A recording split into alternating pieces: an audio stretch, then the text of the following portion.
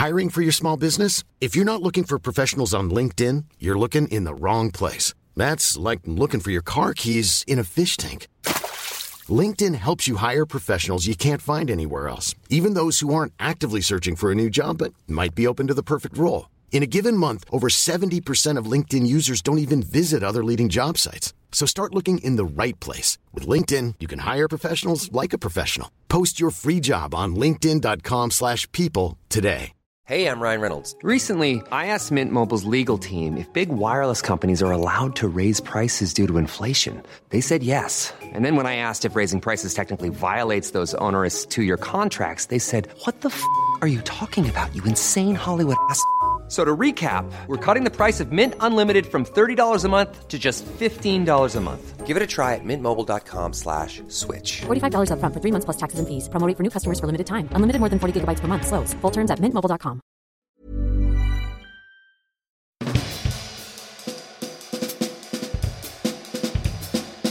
Welcome to Ourshelves, a podcast where writers from the legendary feminist publishing house Virago talk about their cultural worlds. We'll be diving into these writers' bookshelves, record collections, and recollections to discover what inspires them.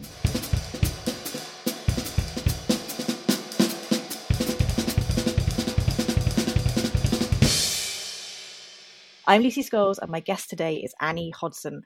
Welcome to Ourshelves, Annie. It's a real pleasure to have you here today. Thank you so much for having me.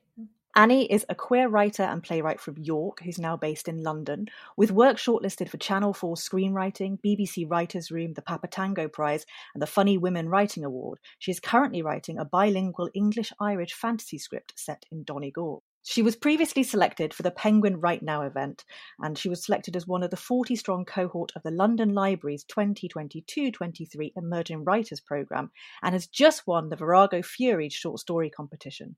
Her winning entry, Banshee, will be included in the paperback edition of the collection when it's published in the spring.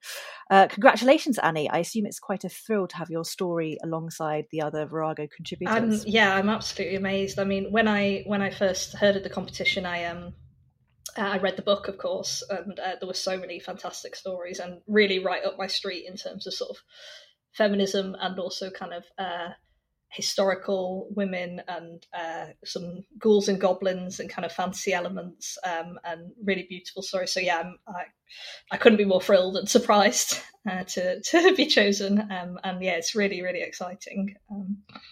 And can you give our listeners a little hint about your story without giving too much away, just to whet their appetites? Yeah, sure. So it's set in Ireland. So it's a Banshee story, which was the word I immediately thought of when I saw the kind of competition parameters. And yeah, it focuses on a little girl, Aisling, and her relationship with her parents, and of course a banshee that may be stalking someone for death in their small town.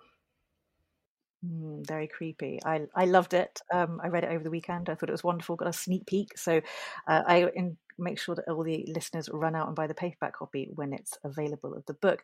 I'd love to know maybe a little bit more about your relationship with Virago as a reader. Have you been a long-term fan of the imprint? And what do you think of when you think of a Virago book? Oh yeah, so definitely. I mean, I remember kind of my first sort of proper introduction. My mum definitely had a few of the books, but my auntie had this whole beautiful collection in her house. She literally had a bookcase in her room, all the green spines. So it's kind of very notable. So I sort of said, I was probably, 11, 12, something like, what are these? And then she explained, and that's my Auntie Maggie, and she's a sort of lesbian feminist from back in the day, and kind of nice. All these sort of beautiful. Yeah, I think my kind of... I'm lucky to sort of been raised in a family of feminists, really. So these books are always available, but it was really exciting to see something that was so focused on women and also on kind of, books from the past that I'd never heard of, really. I remember kind of looking through the collections and sort of piecing together. And yeah, like I said, my mum had some at home as well. And I very recently read A Bite of the Apple, the Nanny Gooding book. And it's just so, I mean, it makes me a bit jealous. I want to go back to that time and kind of be part of it, even though I know there were very, fraught things along the way. Publishing is not an easy business. But what an exciting thing to kind of be setting up this imprint and to be boldly saying, this is women is what we want to focus on, and rediscovering the gems of the past. So yeah, it's a big deal. It still is. It is, isn't it? I love the fact you brought up Lenny's book. I think she was the first guest on our very first episode of Ourshelves, came on to talk about her long association with Virago. And like you, I think when I read that memoir, yes, fraught times, lots of stress, but also like what a wonderful thing to be a part of, and to see it kind of go through so many iterations and still be around today, I think is really important. And of course, the famous green spines on everyone's shelves. The minute I go into anyone's house, if I see the green spines, you've got to go and see which ones they've got. I think even now it's still that. And tell me a little bit more about your writing. So you write scripts, you write short stories, I sort of was knocking on any door that would have me, really. Yeah, definitely when I was younger, it was more stories, and I've still stories and prose. I've still kept that up, and definitely I'm interested in sort of working on a novel now. But yeah, plays. I loved it. I did a master's in playwriting, and I find plays very difficult to write, but I enjoy them. I think that's something about them, the puzzle to be unlocked. So I'm not a very prolific playwright, but I'm working with a production company now on a play I've just written. So hopefully something may come of that. Because, yeah, that's the difference, I suppose, between plays and stories and novels. A play or a script is incomplete until it's filmed or it's staged. You know, there's always something missing. Right. Whereas I do kind of love the completeness of a story or a novel. You know, it's just there and anyone can kind of interact with it. But yeah, the liveness of theatre is really exciting as well. So yeah, I've sort of written about quite a lot about violence against women.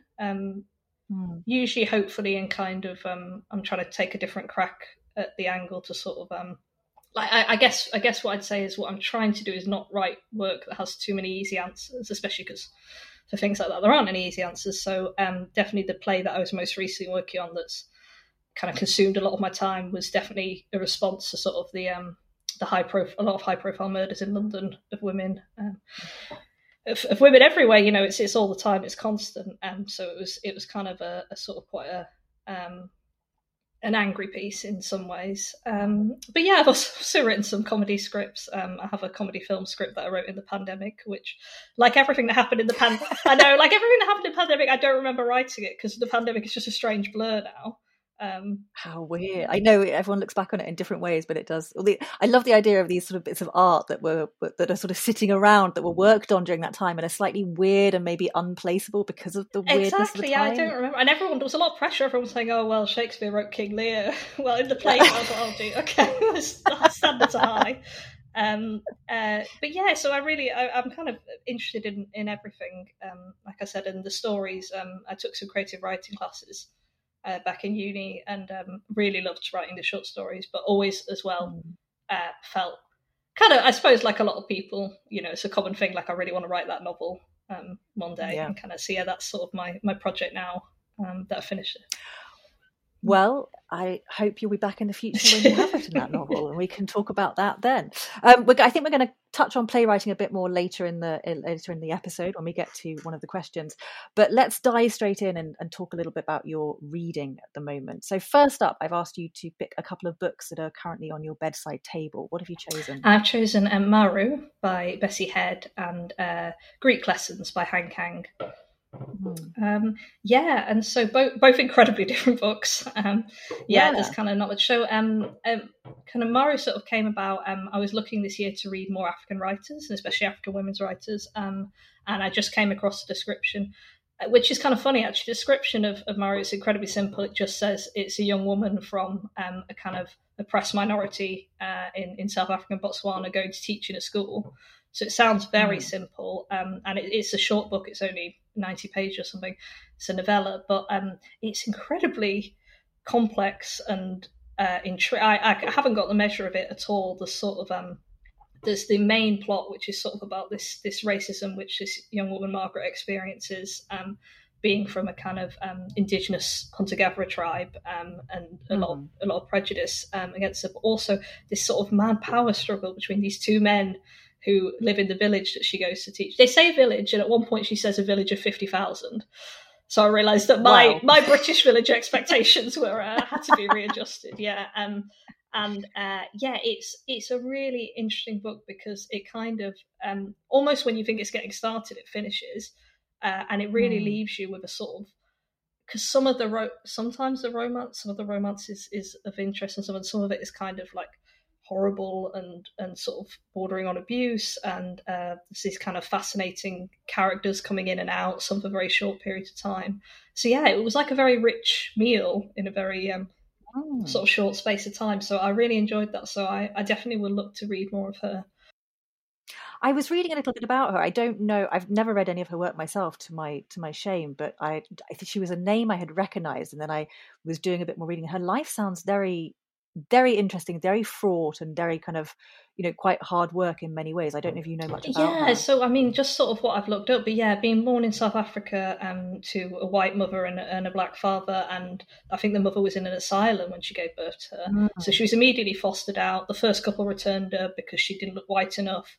She went to another family, stayed there till she was 12, went off to school, and then they told her that they weren't her family, and she never went back to them. So very kind of traumatic. And then, yeah, she was in South Africa and involved in sort of the racial equality movement, and then ended up in Botswana where she lived the rest of her life. And died before, she died really young, before kind of she was getting sort of recognition. There'd definitely been some, and her books have been published, but never really sort of made a full living. She died in her late 40s, didn't she? Oh my gosh, very young. It's very sad. So yeah, so I kind of I was fascinated, and yeah, this book is truly fascinating. And so you can definitely see maybe things from her own life that she's sort of working through. The main character is adopted. Yes, I was wondering whether there were any autobiographical elements in it. Yes, because she was a teacher herself. She was a teacher, before she went to become a journalist. And the main character, Margaret, is adopted by a white missionary when her mother dies in childbirth. And the mother, it's kind of very strange. The mother,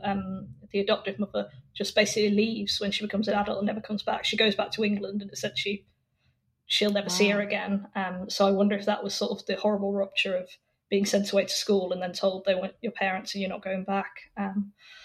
So it's really, really, really kind of sort of fascinating, kind of richly layered writing. I think her next one's more kind of famous. In fact, actually, I think there's a Virago edition of these two books. I didn't know at the time. I think Maru and another book is together. Virago's done everything, you see. This is the thing, you start delving deep into the archive and it's bound to be a Virago modern classic at some point. Or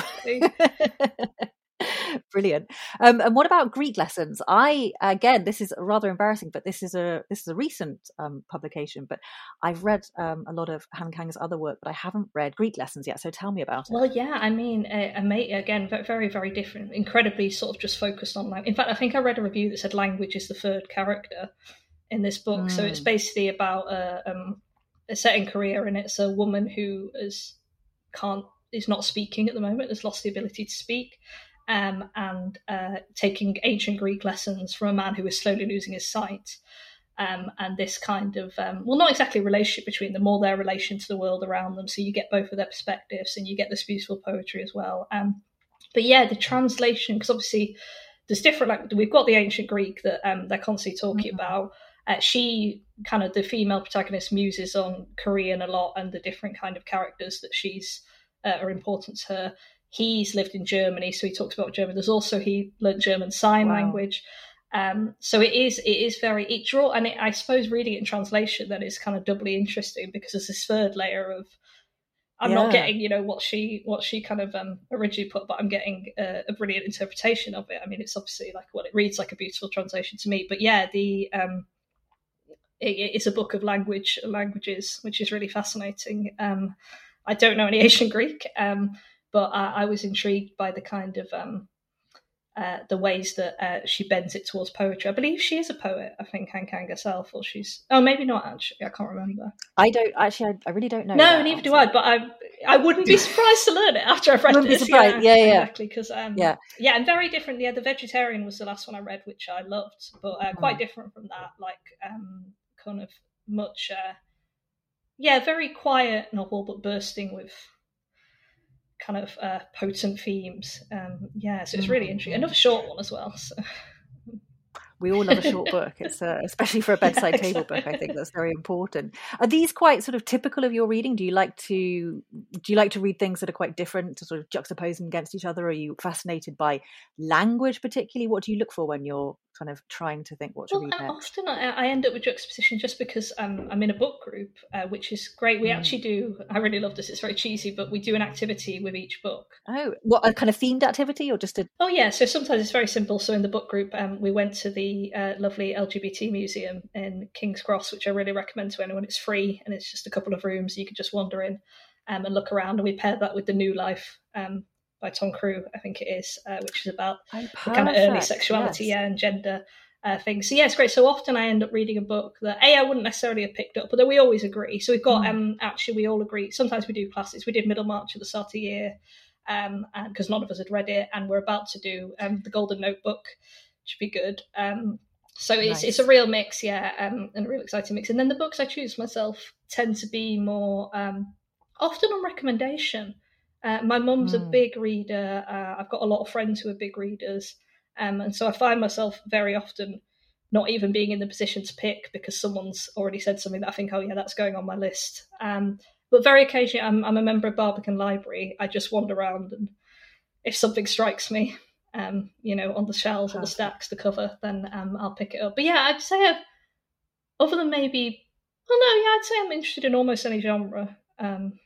Perhaps less sci-fi, but even we did one in the book group and I enjoyed it, so never say never.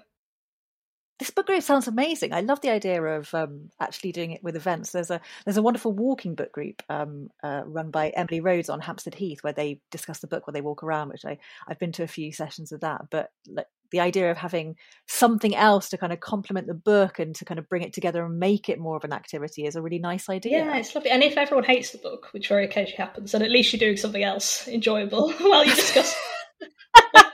That's so true. You're not just sat there in a bookshop or kind of just chatting around. You've got something else to take your mind off it. Perfect.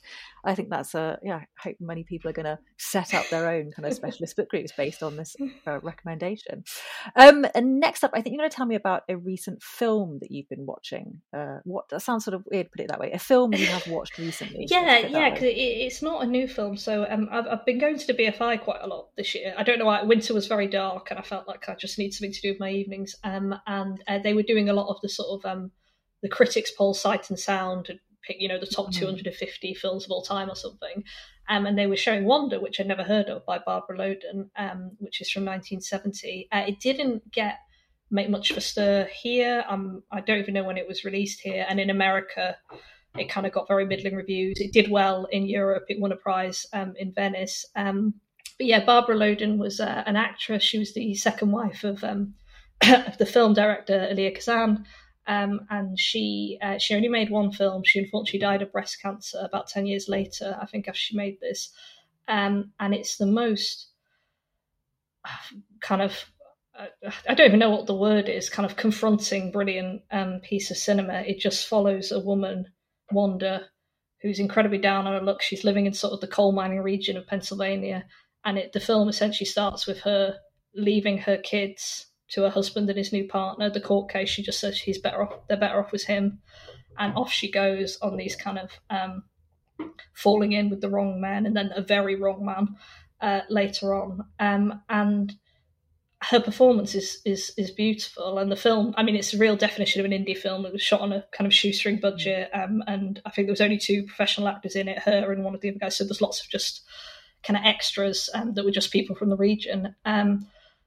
And I guess what I really loved about it is, I suppose, it's the life of a woman who isn't special, isn't really intelligent, isn't kind of like going places in life, isn't a girl boss, isn't doing great things. Like, she's oppressed and she doesn't really have anything going for her, and she's kind of drifting through life. And it was just this sort of really beautiful portrait of how these things can kind of slip away. I think she says at one point something like, never had anything, never will have anything, sort of thing. And she's very practical about it all.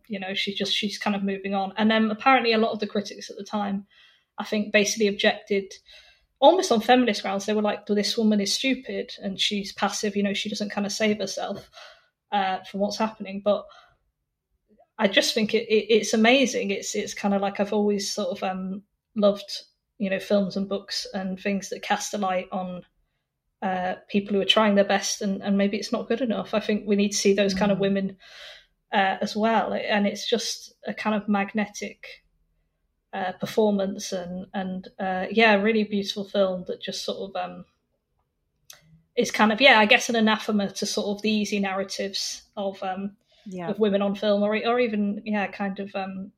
It's always interesting to look back and read feminist reviews of time, because our concerns have kind of changed so much. And I saw as well, in fact, I saw a great fun lesbian heist movie from Australia called On Guard not long ago at the thing. And there's a very sweet scene of just two of the women in bed together, not at all sexualized. And there was a big debate at the time kind of saying, is this the male gaze and stuff? And it's very interesting how things that maybe in a more sexualized moment that we're in now seem very innocent and lovely, but at the time aroused sort of more controversy. But I would recommend Wanda to anyone. I think it's kind of a perfect slice of life of this woman and her identity. And it's so sad that she didn't make another film. Apparently she was working on a adaptation of The Awakening by Kate Chopin, which would have been interesting, and she had some other projects going, but I think she would have made more beautiful films if she'd had the chance.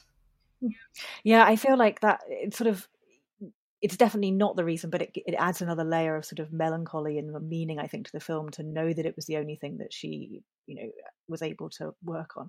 And I feel like watching Wanda is one of those strange, almost feels like a sort of rite of passage, that once you've watched it, you're in the club, and I defy anyone to watch this film and not be completely kind of moved and stunned and sort of become slightly obsessed with it in a weird way for a while afterwards.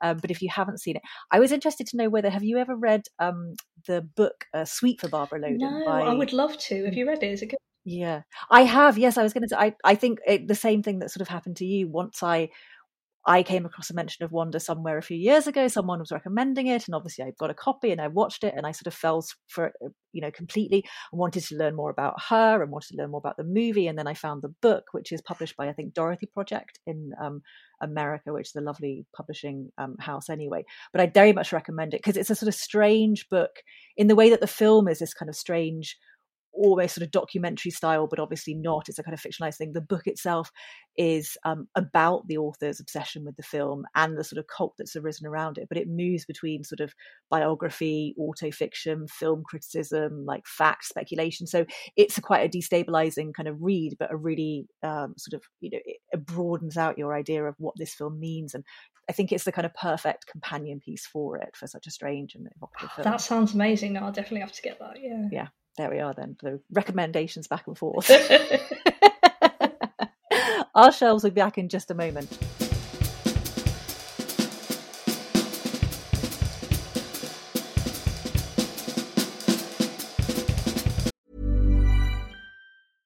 Hey, I'm Ryan Reynolds. At Mint Mobile, we like to do the opposite of what Big Wireless does. They charge you a lot. We charge you a little. So naturally, when they announced they'd be raising their prices due to inflation, we decided to deflate our prices due to not hating you. That's right. We're cutting the price of Mint Unlimited from $30 a month to just $15 a month. Give it a try at mintmobile.com/switch. $45 up front for 3 months plus taxes and fees. Promo rate for new customers for limited time. Unlimited more than 40 gigabytes per month. Slows full terms at mintmobile.com. Hiring for your small business? If you're not looking for professionals on LinkedIn, you're looking in the wrong place. That's like looking for your car keys in a fish tank. LinkedIn helps you hire professionals you can't find anywhere else, even those who aren't actively searching for a new job but might be open to the perfect role. In a given month, over 70% of LinkedIn users don't even visit other leading job sites. So start looking in the right place. With LinkedIn, you can hire professionals like a professional. Post your free job on linkedin.com/people today.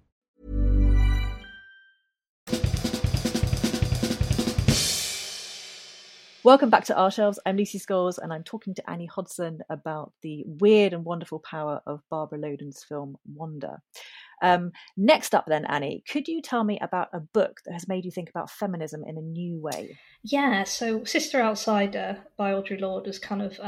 I remember, in fact, I don't know if we had that. We had another couple of her books. I think they were even stored in my room as a kid, but I think it was later in my early 20s when I actually started to read it. I'd probably read independently, just on its own, the famous essay, The Master's Tools Will Never Dismantle the Master's House. Mm-hmm. And so I picked up the book with some of her other essays in. I consider myself an intersectional feminist, and I think that was sort of my first understanding of how that term kind of operates. And this was before I was considering myself that, because maybe I didn't know what the term meant. There's so many things you could say, but she's just a brilliant writer, a brilliant poet, clear and direct and wonderful sense of humour and everything. And some of the essays book just crystallized for me a lot of the thoughts I was having, and also were definitely an invitation to scrutinize myself and my practices. As a white woman, a lot of the conversation in the book is about like how is the mainstream feminist movement. It's written in the 70s, 80s, but these concerns still need to be addressed about how much we're building a movement, of white middle class women and excluding anyone who is perceived to be other. I think it's like a call to action. Some of the essays, again, just like beautiful writing. There's that great conversation with Adrienne Rich in there, which is just lovely to read, two friends really digging into kind of the issues that they sort of mutually care about. And then, of course, I think an essay like The Master's Tools does sort of have such a long life and is such a seminal text because it's still so potent and powerful in terms of reminding us of kind of our responsibility, I guess, as feminists, and how we'll never win that way. And I love the way she writes about anger as well. And like I said, anger sort of does come up in my work quite a lot, women's anger. Before I'd learned maybe the official term intersectionality, I was introduced to it by her and her kind of practice. I still I turn to her poems very often, and I think she's just an inspiration. So that book was just sort of a widening of my feminist practice. It's so interesting that you mentioned anger as well, because I feel like this has become in the last sort of few years, I think that sort of feminist writing, whether it's fiction, non-fiction, has started to kind of think about what it means to be angry, like what's going on behind the scenes, and we're getting to see stories about angry women in a different light.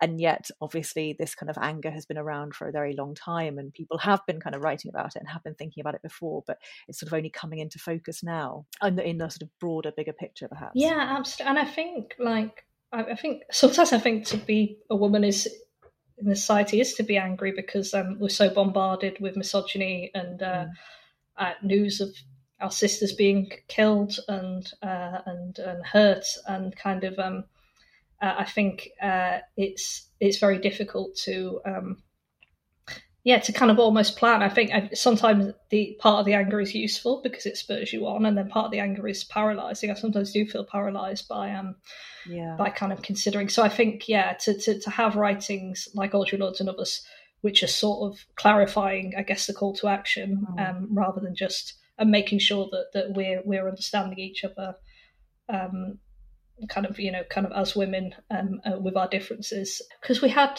the Me Too movement and similar movements across the thing, and some things changed, but some things didn't, obviously, and we're still very much in the thick of the fight. And it's both. It's disheartening to look back and see all the fights that kind of almost repeating that we've had before, kind of as feminists, that come back around. But then I suppose a part of it is also kind of encouraging that you look back and see a long line of women who've been in this fight, and it's this legacy. You're not the only one, right? You've got, there are people there beside you, behind you, in front of you, all pushing in the same direction. Hopefully, one would. So I definitely feel I feel inspired when I read her words, and also I feel kind of reminded of the work we should do on ourselves to make sure that we're having an inclusive feminist practice, and also just great poetry as well. Separately, like I do think she's a genius. So you return to her work again and again, and there's always something new there for you. I think so. And also I think just in terms of I guess there's just something very appealing in the kind of directness of her. And like I said, I love the interview, her and Adrienne Rich interviewing each other, and obviously they were lifelong friends.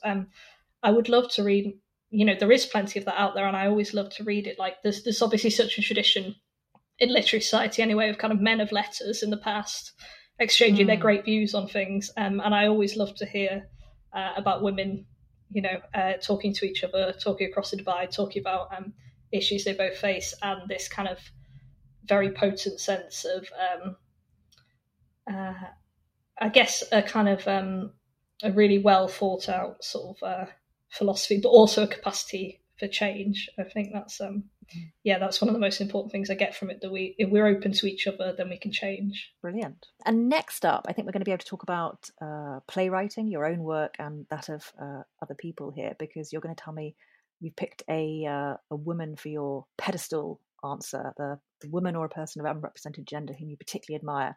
This is Naomi Wallace, the playwright. I know very little about her work, so I would love you to sort of give me a crash course in who she is, what she's written, and why she's important. Yeah, so she is definitely not like a household name, even though she does get produced quite often. But yeah, basically, I came across her. I did American and Canadian studies at university, and I had a year in America. And while I was in the American university, I took some theatre classes, and the description of the classes was basically a review of Arthur Miller, Edward Albee, Tennessee Williams.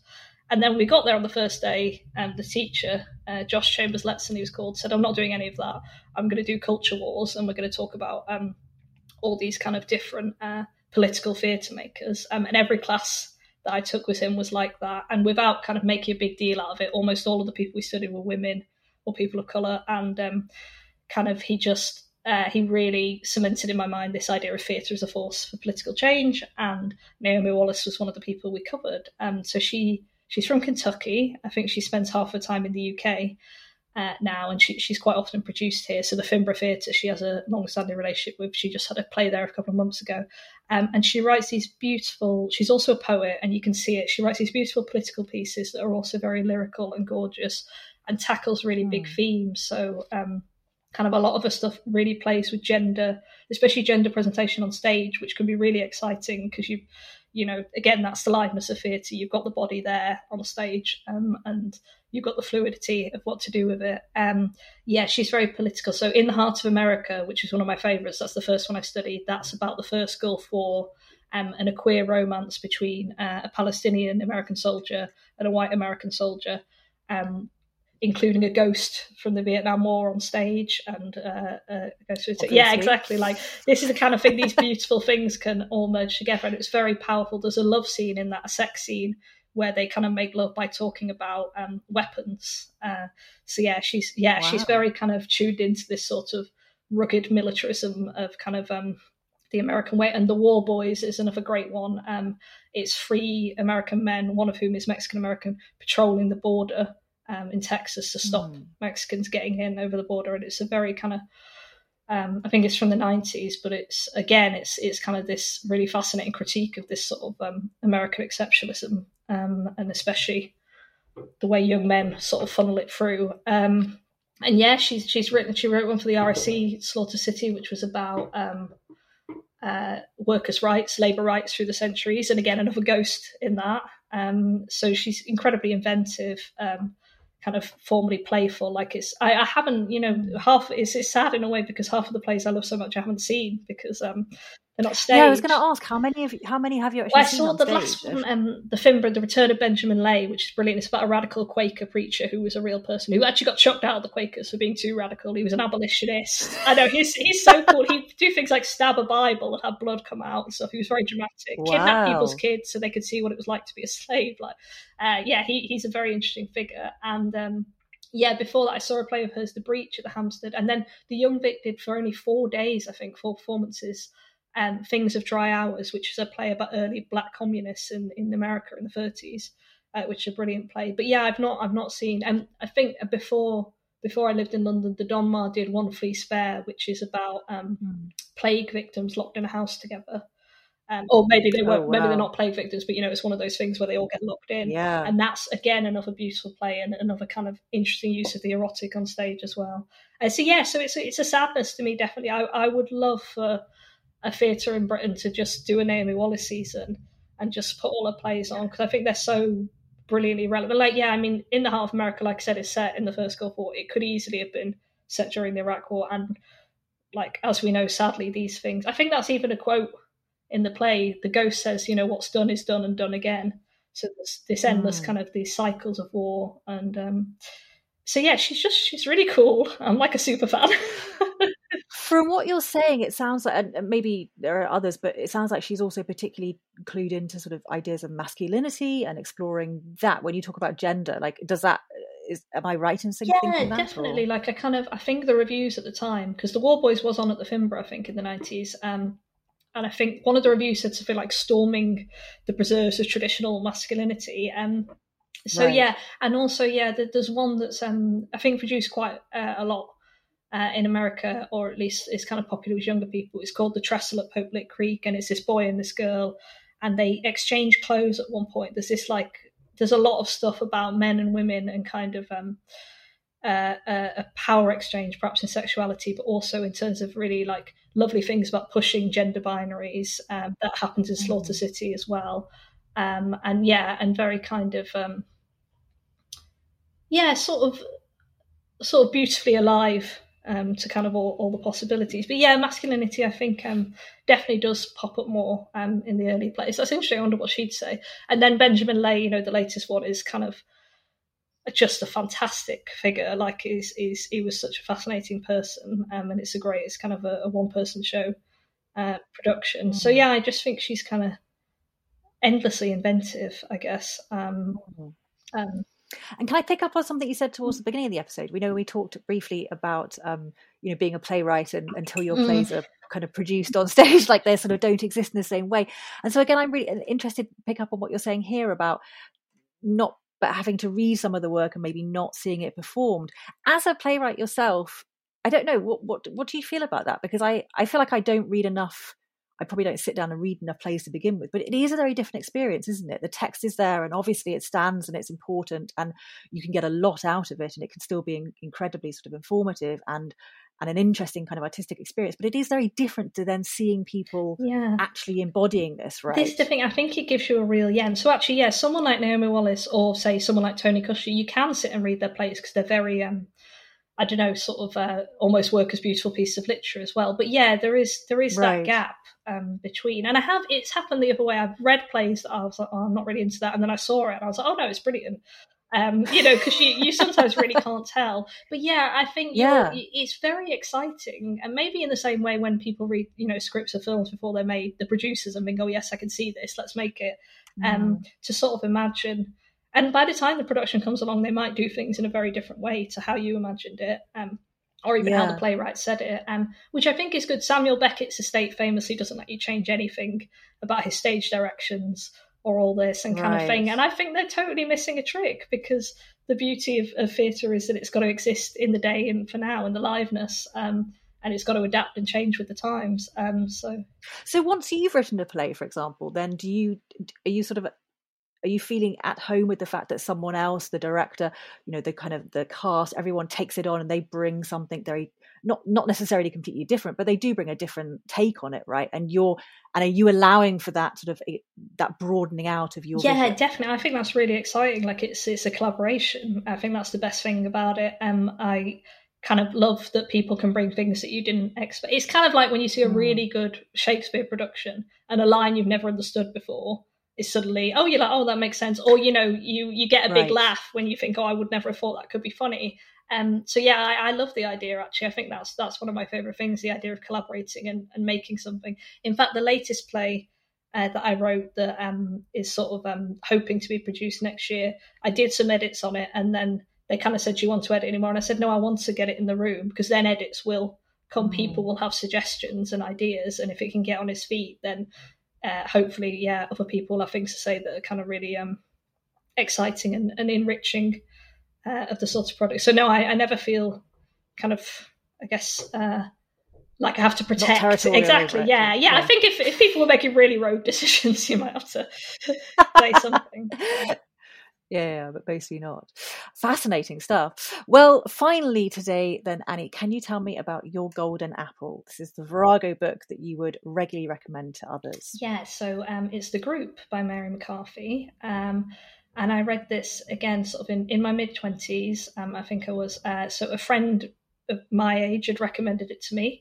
And then I saw it at my auntie's house, who I mentioned earlier, with all the Viragos. Your auntie has. Yeah. I want to see your auntie's bookshelves. It's so amazing, yeah. And then she said, of course, and I thought, okay, so this is kind of two different generations very wholeheartedly recommending this book, which looked interesting already. So I picked it up, and I think I just read it cover to cover very quickly. I was totally kind of entranced by by these women and sort of the weave of the stories and the kind of things I was very unfamiliar with, like the whole pessary thing was very traumatic, the whole her waiting, the poor woman who gets stood up and waiting on a bench and all that kind of thing. I was amazed by some of the things that are still so relevant. I was thinking very recently, you have the character, I think it's Pris who gives birth, and everyone's got very strong opinions that she shouldn't breastfeed or she should breastfeed and all this and that. And I was like, well, yeah, my friends are having children at the moment and these pressures on mothers are not going away at all, or people who breastfeed. Like there's a constant kind of cacophony of you're doing it right, you're doing it wrong, like this is how you raise a perfect child, etc., etc.